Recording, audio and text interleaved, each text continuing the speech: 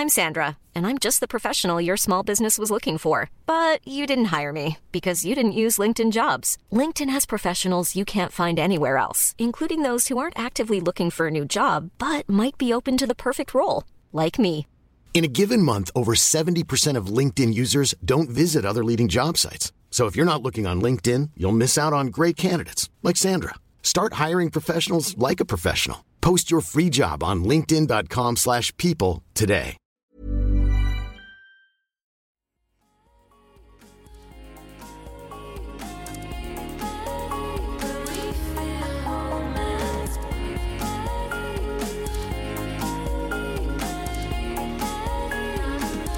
Hello everyone, welcome back to Private Education, the Smart Sex and Relationships podcast. Look at me, I'm on time for once in my life. I was even starting to annoy myself the last couple of weeks for being so late with my episodes. So it is Friday. If you're listening to this on a different day, it is not Friday. Make sure you check your calendar. But for me, it's Friday.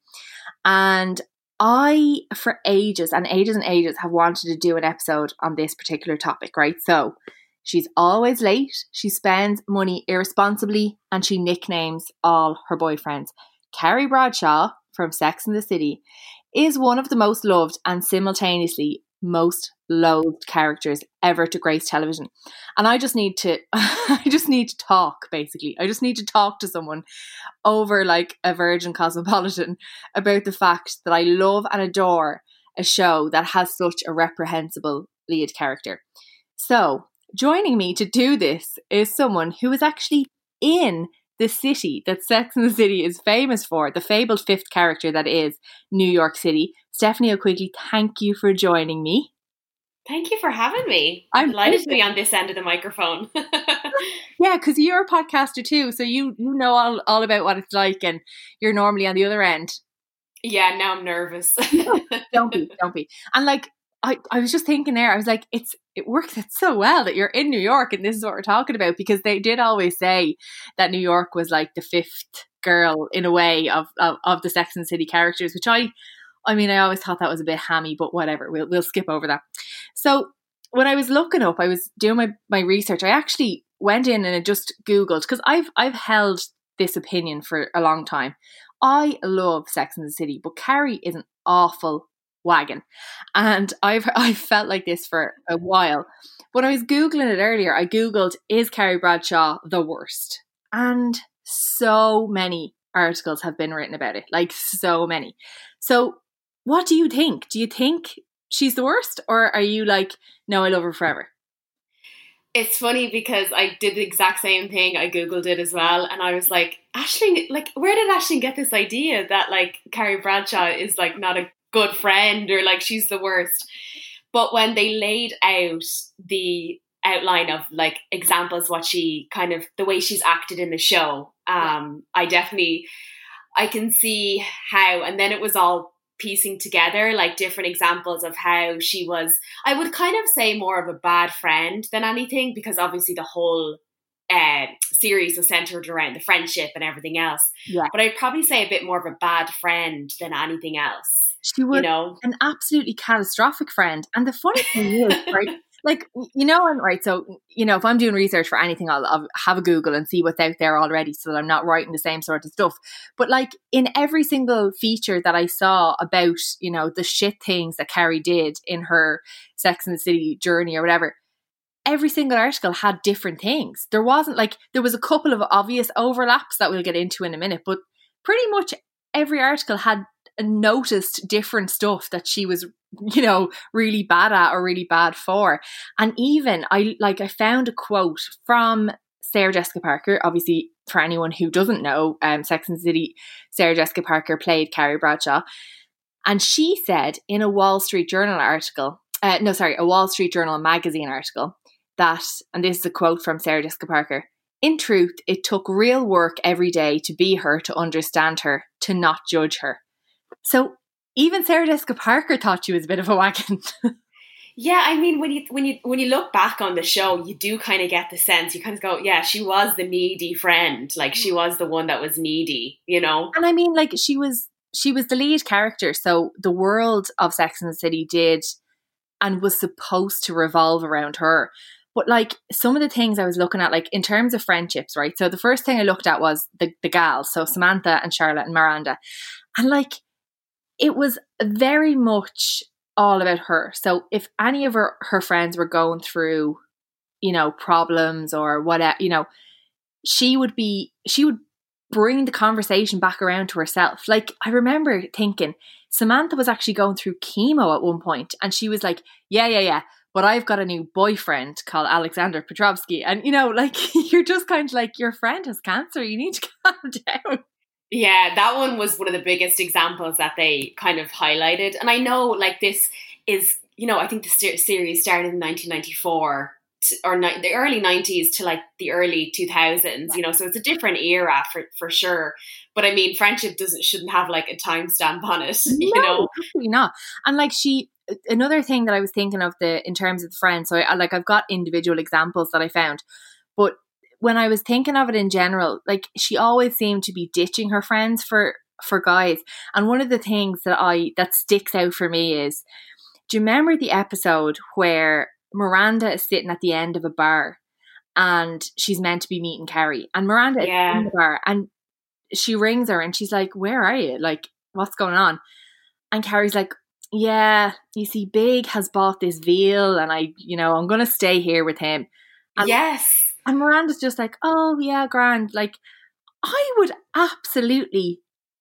turn up at my mate's door and break it down if they had done that on me. And and she was unapologetic about it. Like she just was like, oh, I have like veal and like this expensive meat, which would cost so much more in New York City. And she's just like, you know what? And then Miranda's even disgusted by the fact that she's even eaten like veal. Yeah. Oh my God. There's so many layers to it. And then she fucking goes and does the same thing again. Do you remember? I can't even remember I think it was like the winter and it was like freezing cold out. And she was in Alexander Petrovsky, or as she nicknamed the Russians' apartment, and she was sitting on the couch and she was meant to be meeting the three other girls, the three of them, not just one person, but three girls. She was meant to be meeting them for brunch, and they ring her and they're like, you coming to brunch? Like, we're all here. And she's like, no, it's really cold and the Russian is making me tea.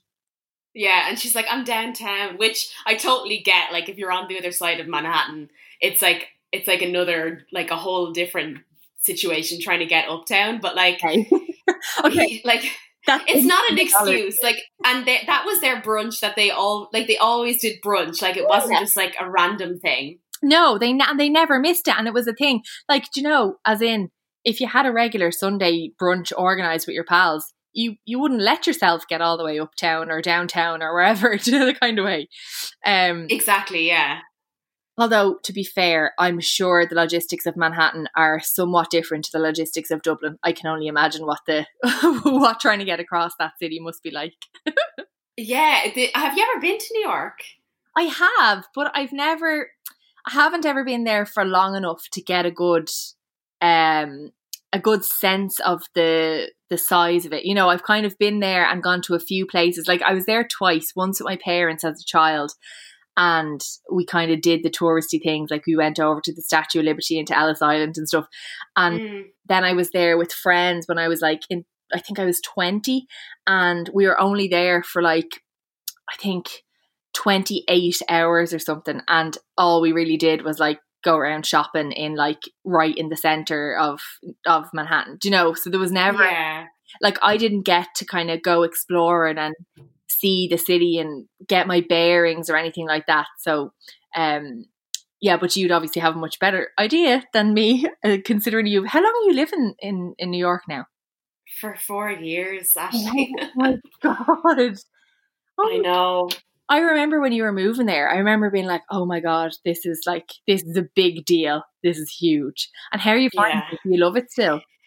Oh, I love it so much. Like, I just love it so much. And like, even though I'm not like, I first of all, my attention to detail with like TV shows or anything like that is like, I wouldn't remember a lot of specifics about what happened in Sex and the City, just kind of general gist. Yeah. But like, Sex and the City was always part of like my inspiration to want to move to New York. Like, it was like, I definitely like watched episodes like day in, day out, and like, I had the tapes and different things like that. But I just, I love it here. And I think even being stuck in my apartment in quarantine has made me just want New York more. Like, I just want my New York lifestyle back. Like, it's just, oh my God, it's a different world. The romance of that sounds so nice.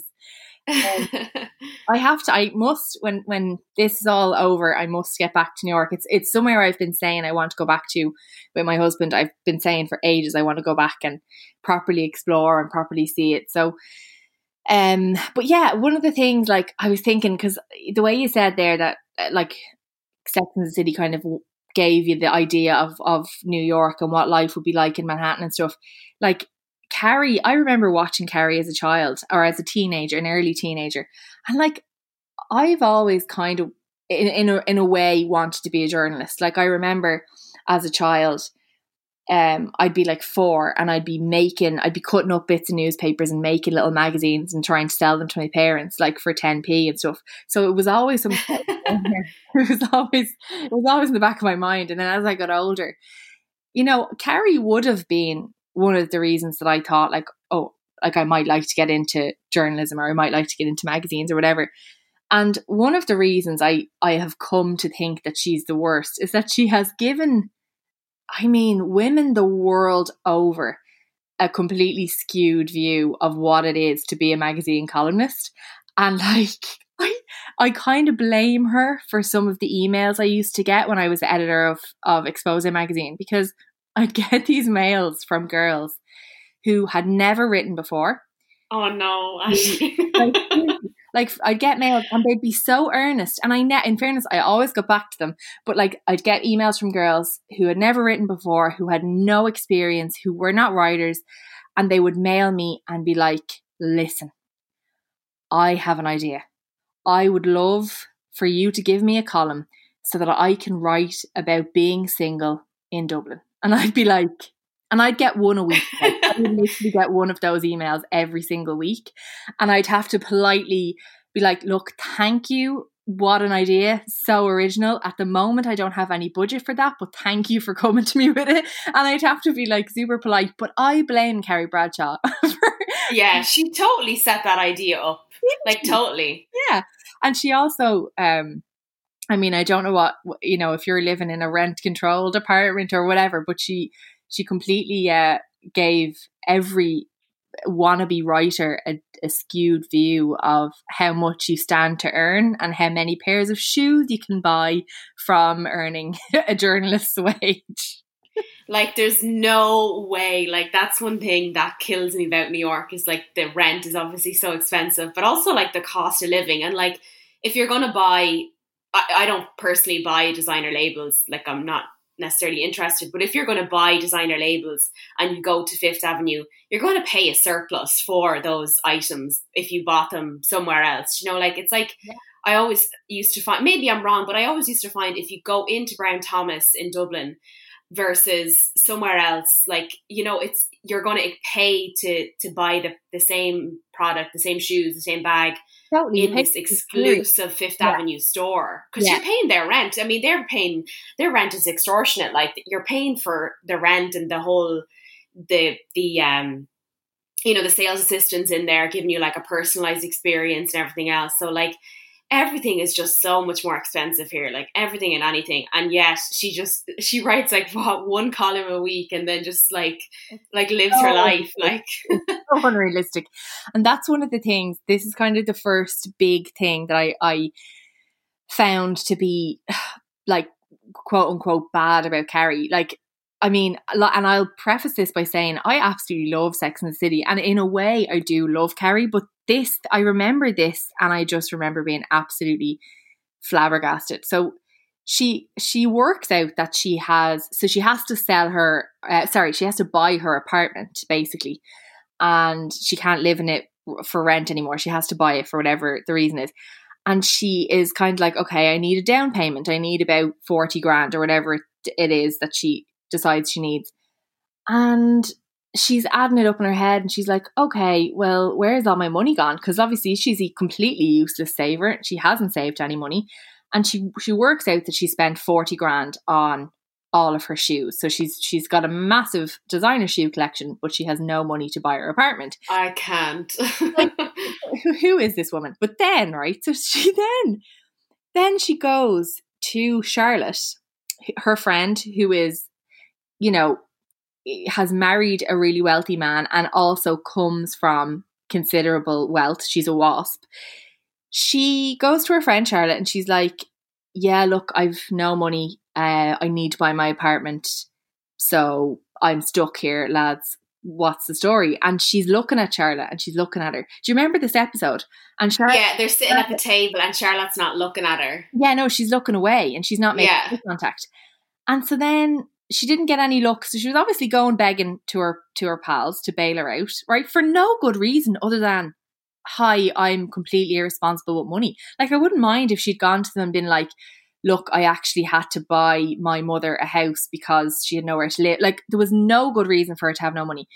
But she goes to them and none of them offer immediately to bail her out, right? So she goes to Big's office and she makes this like fake, she kind of fakes like I was just wondering if you could give me advice on how you made all your money. And is that something that I could do within the space of 30 days?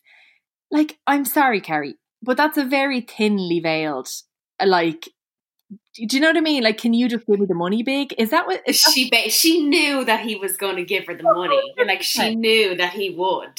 She knew that he'd offer. And then she ended up not taking it anyway. But she goes then and she fucking busts into Charlotte's house and gives her shit for not giving her the 40 grand for her down payment. She laid into her, like, didn't she? Like, laid into her. But that sense of entitlement is very, very childish. It is absolutely... She's so entitled. And I think that theme of entitlement runs throughout the whole show. Like, even when... do you remember she goes to her friend's her baby's party or baby shower or something, and her shoes get stolen at the door, and she's like, yeah, are you going to pay me for them? And the mate is like, no, I didn't steal your shoes. You know, like, but she still insists that she pays her back. And like, I just think the sense of entitlement in Carrie Bradshaw is off the charts. And she's saying that when the shoes got stolen, she's saying like, oh, people as single people, we have to like fork out for, you know, baby showers, weddings, whatever it might be. And then, nobody comes back and gives them like a single person a gift. Yeah. Like, I mean, what do you want, a parade? Like, do you know, as in, of course, if your friend gets married or your friend has a baby, it's a tradition that you give them a gift. But like, she's really playing the like poor me card when it comes to like the shoes and that really like rubbed me up the wrong way. And I could totally empathize with the girl who was like, no, I'm not going to pay for your extortionately priced shoes, you mad bitch. And then so that was something that she did on Charlotte, kind of mainly. She also slut shamed her friend Samantha, which I really couldn't get on board with, because the show she did that many times. Like, she did throughout the whole season. The one I was kind of thinking of was, do you remember the one where Samantha got a delivery or like the UPS guy was in the office or something? Yeah, I know what you're going to say. Samantha was giving him a blowjob and Carrie walks in and she's like, and later on she shoots out of the place then, and she's like, I wouldn't have done that if I was you. And but it's so slut shamey. And like, one of the things I was thinking as well was like, you kind of notice the more you watch the show, and you'll probably notice this now even more so the next time you watch it, as you watch the episodes, Carrie never actually discusses sex. She listens while Miranda and Charlotte and Samantha discuss sex, and she kind of interjects with jibes. She doesn't actually even interject with nice comments. She interjects with like, you know, she is kind of slagging them a lot. But then I was thinking, why is that? I was always like, why does she never get involved in the chat? Why does she never divulge? Like, she never even says the proper terminology for like body parts the way that Samantha or Miranda would. And I read then that in Sarah Jessica Parker's contract, she was the only one that had a no nudity clause in her contract. Yes, yeah. And also she had it in her contract that she never had to speak about those issues directly like, as in she'd take part in discussions where they were talked about, but she didn't ever have to talk about her sex life per se in those chats. And I just thought that was really interesting, because she's so quick to shut shame, I was about to say, to slut shame, but she's not able to talk about those things herself. So that was kind of an interesting one as well. Yeah, and for a show that was kind of the beginning of that, like, evolvement into female empowerment. And I think they said at one point of the show they're having sex like men, which to them meant sleeping with somebody and like feeling nothing afterwards. Like for a show like that, it was interesting to see somebody like Charlotte or Miranda, who were kind of seen more as like uptight or, you know, like more prudish or whatever.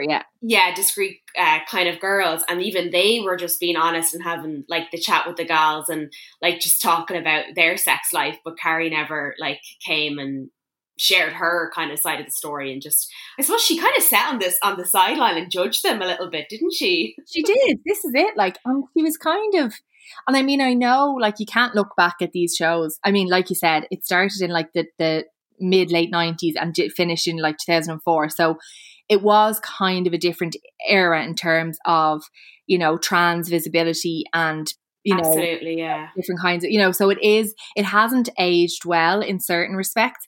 But I remember there's a line in it where she says, they're talking about, I think it's Carrie actually who starts going out with this guy, and he's bisexual, and she is discussing it with the girls, and she essentially says, I'm not even sure if bisexuality exists. I think it's just a layover on the way to Gay Town. There's never been a faster or easier way to start your weight loss journey than with PlushCare. PlushCare accepts most insurance plans and gives you online access to board-certified physicians who can prescribe FDA-approved weight loss medications like Wegovy and Zepbound for those who qualify. Take charge of your health and speak with a board-certified physician about a weight loss plan that's right for you. Get started today at plushcare.com/weightloss. That's plushcare.com/weightloss. plushcare.com/weightloss. Burrow's furniture is built for the way you live. From ensuring easy assembly and disassembly to honoring highly requested new colors for their award-winning seating, they always have their customers in mind. Their modular seating is made out of durable materials to last and grow with you. And with Burrow, you always get fast, free shipping. Get up to 60% off during Burrow's Memorial Day sale at burrow.com/ACAST. That's burrow.com/ACAST. burrow.com/ACAST. Oh, wow. And like for a show that was in many ways so progressive, that to me, like I kind of was thinking then, I was like, well, no wonder Sarah Jessica Parker had such a hard time, you know, getting on board with Carrie if she's coming out with such like nonsense, you know, opinions about something like bisexuality. I just thought that was like, I remember her saying that. I remember the guy being like, oh, and then it was before that ex, it was my ex Mark, and she was like, excuse me, like she was just shocked. Yeah, and it was such a jarring moment. Like, just before we move on to the next point of, you know, in the story of why Carrie is so shit, I asked on Private Education's Instagram account, I asked, you know, what are your kind of strong feelings about Carrie Bradshaw, to see if anyone would get back. And I have so many responses. They flooded in. So I'm just going to read like maybe 10 or so just to give an idea of the general feeling about Carrie. So, she is awful, a terrible friend. She is so selfish, not a good friend. Rewatching, and don't hate her, but she always got away with being a dick. Laura says, I love her, but she's incredibly self-absorbed. This next one says, I'm a fan, but yeah, watching back, she's pretty problematic a lot of the time. I'm filled with rage when she ends up with Big every time. I always hope for a different ending. Elizabeth said, she was a terrible friend most of the time. Her big love with Big pisses me off. It's toxic. someone else says she's the absolute worst. She didn't deserve Aidan. She had to be the center of attention all the time. She had many opinions. Sorry, this girl says, I have many opinions, but the main one being she picked Big over Aidan. Absolute melt. She was so mean. She was so mean to Aidan. Oh my God. She like accepted his proposal and then like with no intention of marrying him. Like she was so bad to him. Let's actually talk about that for a minute. So one of the actual, like genuine, one of the biggest things that I think Carrie is to blame for and did wrong was how she mistreated Aidan. Because let's look at it. Like, I mean, he is a bit of a catch, you know, like as in he was really nice. He was good looking. He was hardworking. He was like an entrepreneur. He had ambition. He had plans for himself. He had plans for them as a couple, which isn't something that happens very often actually when you start seeing someone new. He really kind of, you know, he really made a lot of effort with her. He wanted her to meet his parents and she got all awkward about it. And then she cheated on him. She put up a curtain in their apartment to separate them. She wouldn't wear the engagement ring that he bought. She would wear it only around her neck. She slagged off the house he built. She cheated on him. Then she coerced him back into their relationship. And then she dumped him. Yeah, and remember, she never gave him a chance. But do you remember the time where she like got invited out to, and this is again, it's kind of like, and I hate to say it because, you know, it's a show or whatever, but it's kind of like toddler behavior. Like she went out to his, like, I think his parents' house or his house, and she just kept on saying like how bad the countryside was, and she just didn't want to get involved in like anything and didn't show any, like, she wasn't open to like learning new things and just wanted to get back to the city, like. And do you remember then, was it the same episode where she invited Big to the cabin? Yes, I don't know. And he was like, he was like, why the hell is this guy here? Yeah, that was like, strange. She was like, oh, he's having a hard time, so I'm just going to invite this man that you suspect I might still be in love with. I'm going to invite him to your cabin in the woods where we're having a romantic weekend. And then they end up having a fight, don't they? Yeah, it's like, who does that? Who? Unacceptable. If that was one of your friends, wouldn't you just say, like, wouldn't you want to shake them, like? Oh my God. You would not, like, I would, if a friend of mine did that genuinely, I'd be like, are you on drugs? Like, what is wrong with you? That is insane behavior. Like, to invite, like, one thing, you know, it's one thing going out to the countryside, because she was very much a Manhattan snob. Like, she was very like, oh, I don't go to Brooklyn. Like, never mind anywhere else in the world, but she wouldn't go to like the suburbs. And she was kind of snobby about the, you know, going out to the cabin and not having a phone signal and not having, you know, all her kind of her accoutrements of the city life that she was so used to. But then to invite Big, like, what the hell? I just don't get it. She also, let's not forget, on the subject of Big, who she obviously kept going back to time and time again, even though he was a dickhead, she stalked Natasha, Big's wife, and tried to ask for, like, to try to say sorry and get like forgiveness from her. Yeah, like, but again, it's entitlement. Like, who do you think you are that you deserve that? This is it. Like, you're not entitled to this woman's forgiveness. You literally had sex with her husband multiple times while they were still married. And then you made her fall down the stairs and break her nose. Like, and then you're like chasing after her and turning up to restaurants asking her to forgive you. And like, it was a pure, like, I don't know what you think, but I feel like it was a pure, you know, when you do something really bad on someone and you know it's your fault, but you can't live with it. So you have to calm your own guilt down by asking them for forgiveness or asking them to say, oh no, it's okay, it's fine. Like, that's what she wanted off Natasha. And Natasha just wasn't giving it to her. Like, yeah, I remember her being like, if I could take everything back, I would. It's like, would you though? Like, would you, Carrie? Like, I don't think so. I don't think No, and there's a difference between showing remorse and asking for forgiveness. There's like, you can show remorse and say, I shouldn't have done that, I'm sorry, and like wipe your hands of it and walk away. To your point, if it's guilt, that's kind of like, crippling you. But like, to ask for forgiveness is like going that extra step and thinking, oh, I'll just say sorry and she'll just forgive me. Like, what example is that setting to people? Like, you can't just have affairs. This is it. Like, and it just, the audience were expected to I don't know, not judge Carrie for engaging in the affair when, everyone knew, like, even like the girls on the show, they knew. I think, was it Samantha that found out what was going on, and then they were like, well, don't tell Miranda because Miranda will give out to you.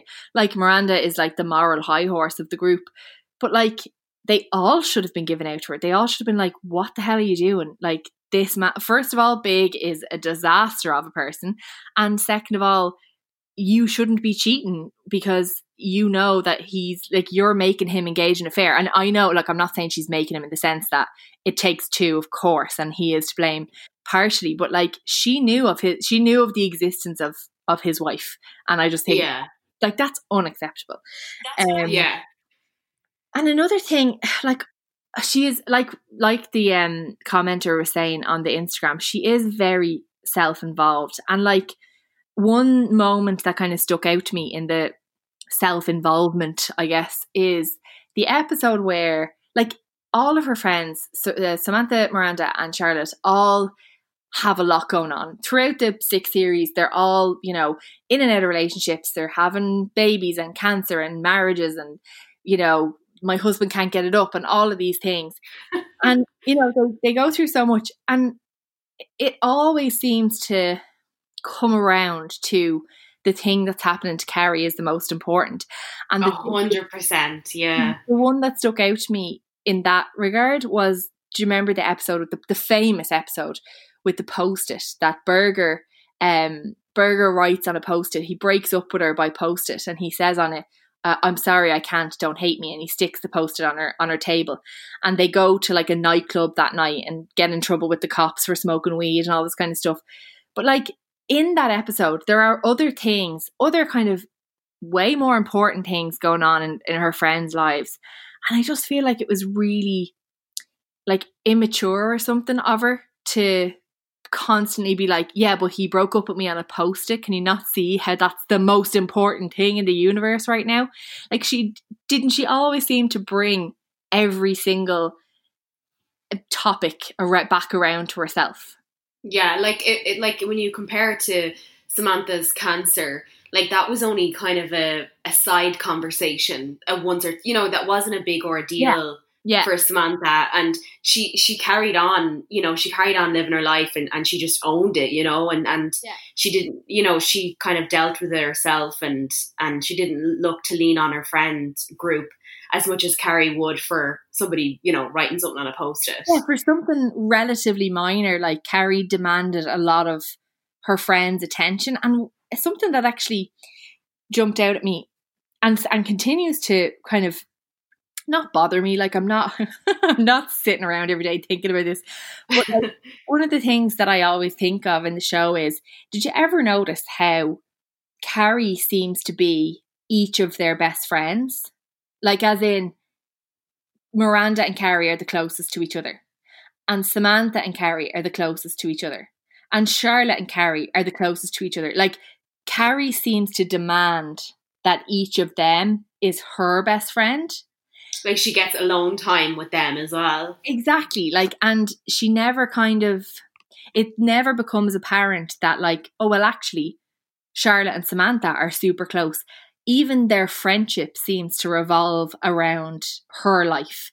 So, like, it's almost as though the four of them, like, she's the fulcrum of all of their activity and all of their chats and all of their, their whole lives are basically focused around this one totally self-indulgent person. Like, it's and the pinnacle of that, like, the real pinnacle of that was when they went to Abu Dhabi and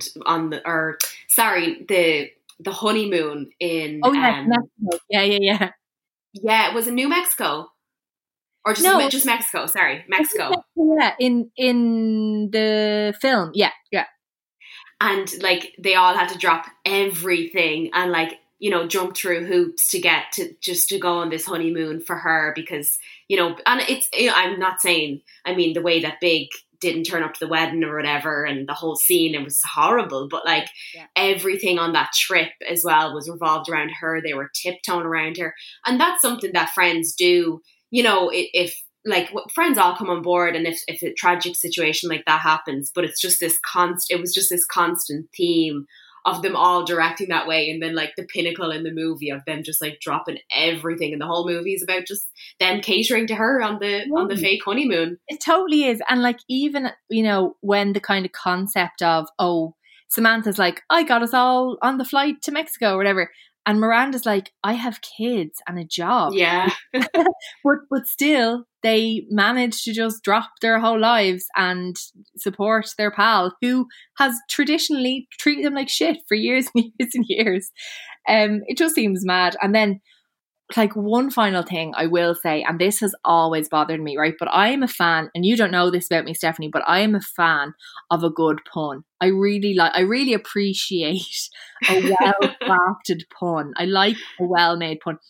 And Carrie, like, I'm going to say she's an insult to writers everywhere, or faux writers everywhere, because she makes the worst puns and the worst jokes.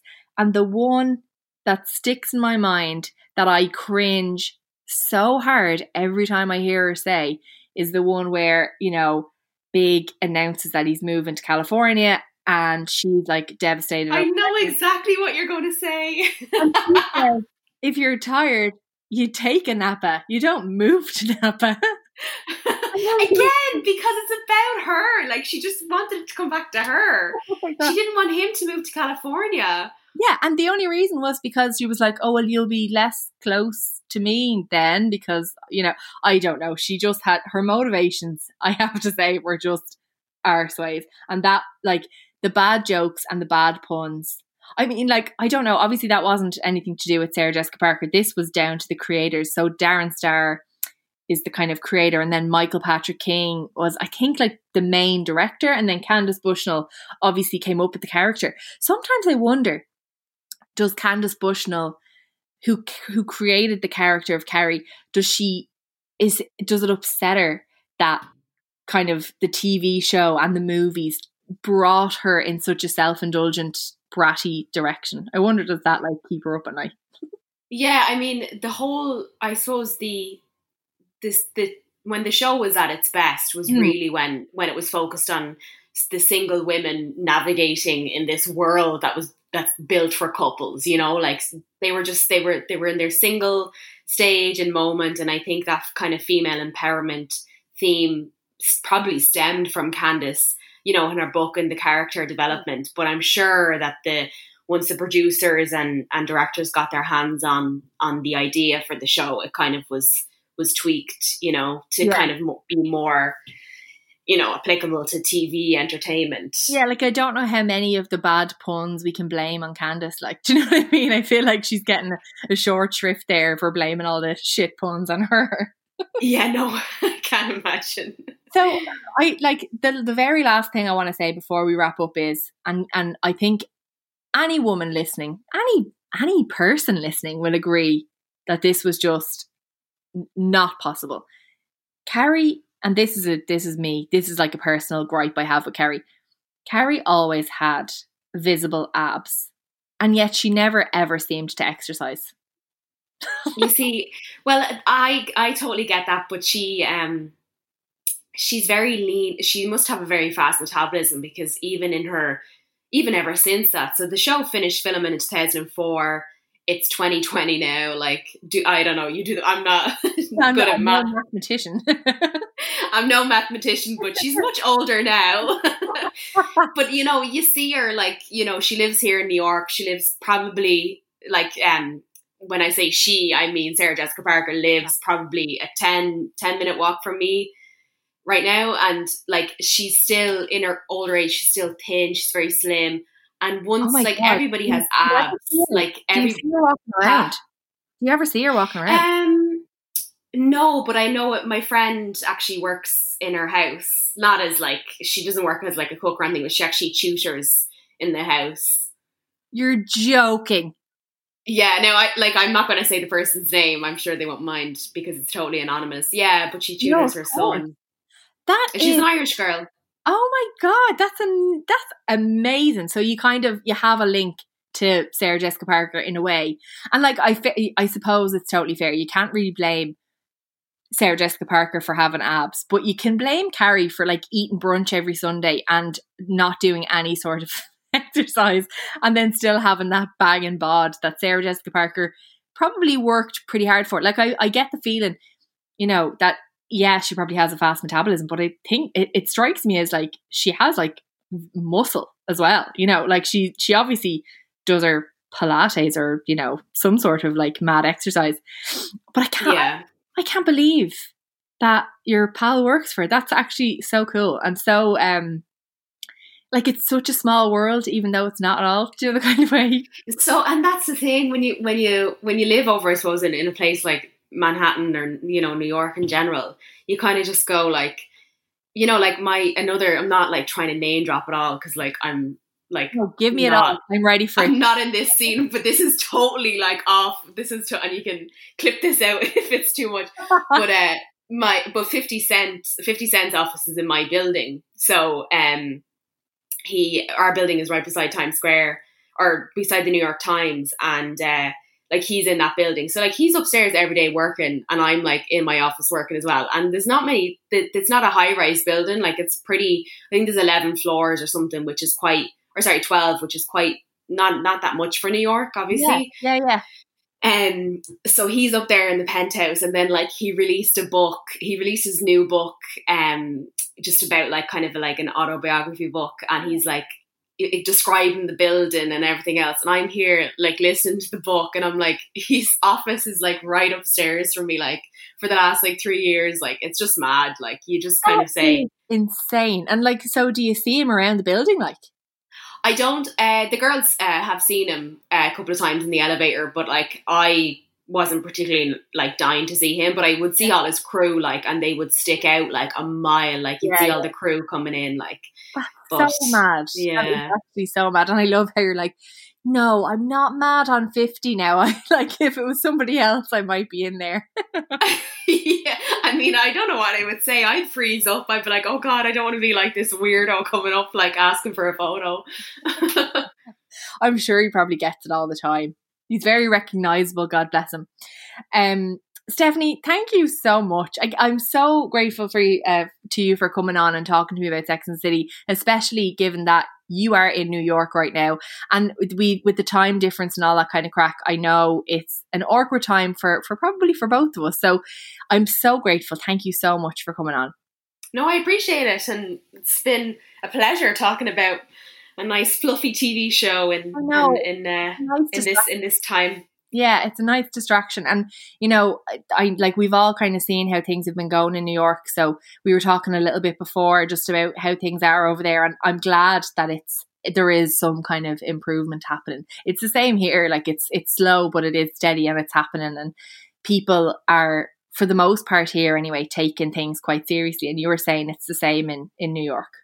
Yeah, we're thankfully seeing some light, at the end of the tunnel now. So brilliant. We'll have to figure it out and see what we can get back to our old New York soon, if that's possible in some ways. I think it'll all be changing in some way, but hopefully back to some kind of new normal in the near future. But thank you again, Stephanie, and thanks everyone for listening and for sending me in your disgust about Carrie Bradshaw. That was really appreciated. And actually, I got a good laugh reading through them all. People have very strong feelings about her, and there was a lot of. I thought it was quite interesting how there was a lot of I love her, but, and that was kind of a common theme, and that is how I feel about it. I will never stop watching Sex and the City. It's one of the ones. Between, I think, that and Friends and maybe Criminal Minds. I'm really showing my taste in TV here, but those 3 shows I will always go back and rewatch and rewatch and rewatch. And that, like, I mean, even as much as it wasn't my favourite season, the last 2 episodes in Paris are just iconic and they'll never get old. And I'll watch them again and again and again. And I'll always just about tear up at the end when you know, everything works out for like some kind of fairy tale, which we all know isn't true, kids. So yeah, thanks a million for listening, and delighted for us all that we're on time this Friday. And I shall talk to you next week. Stay safe, have fun. Goodbye.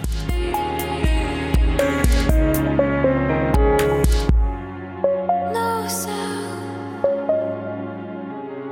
words are sleeping.